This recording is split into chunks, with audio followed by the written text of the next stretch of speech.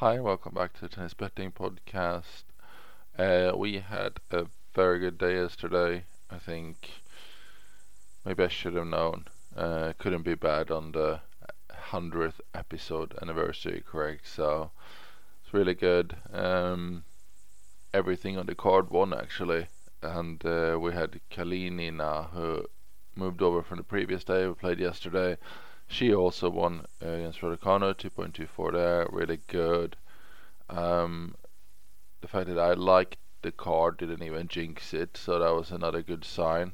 Um, there weren't even that many super close calls. There was really good. Zanevska was 7-6 in the third in her match, though. Murray looked steady.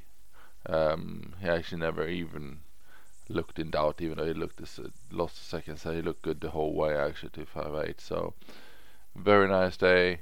14 units profit. So, we won't complain about that. That was on a 14 unit stake, so that's 100% ROI for the day. Very good. And helps our May start, which was decent already. And then on the challenger side, we had a retirement, and then 2 out of 3 matches won. Millman and Kachin won. Stebe lost. Result is even on the challenger project side. Today is actually quite a small card, so not that much to look forward to, not like yesterday. You always want a lot of matches, especially after a good day, to keep that rolling. On the challenger side, we have Radu Albot. And I want to make sure we got it right where he's playing here. I believe he is in Austria against Shevchenko. He's 1.66. That would be a 2-unit bet if you're on him in terms of how much value it is. 74% confidence in that result. And that's really it on the challenger side. It's not too much to get excited about. The only other one that might be close would be Gonzalo Lama in Brazil against Haide. He's 1.54 right now. If he gets to 1.58, then we're playing him for 1 unit. And that's about it. Let's move to the main card. And we don't have much going on here either. Let's start in Madrid men's. We got Yannick Sinner 1.56.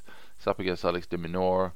80% confidence there. We're going 2 units, and that's all there is there really. I'm checking here as well if there's anything that might be close to coming into value, but not. The market is actually pretty spot on all those matches, funnily enough.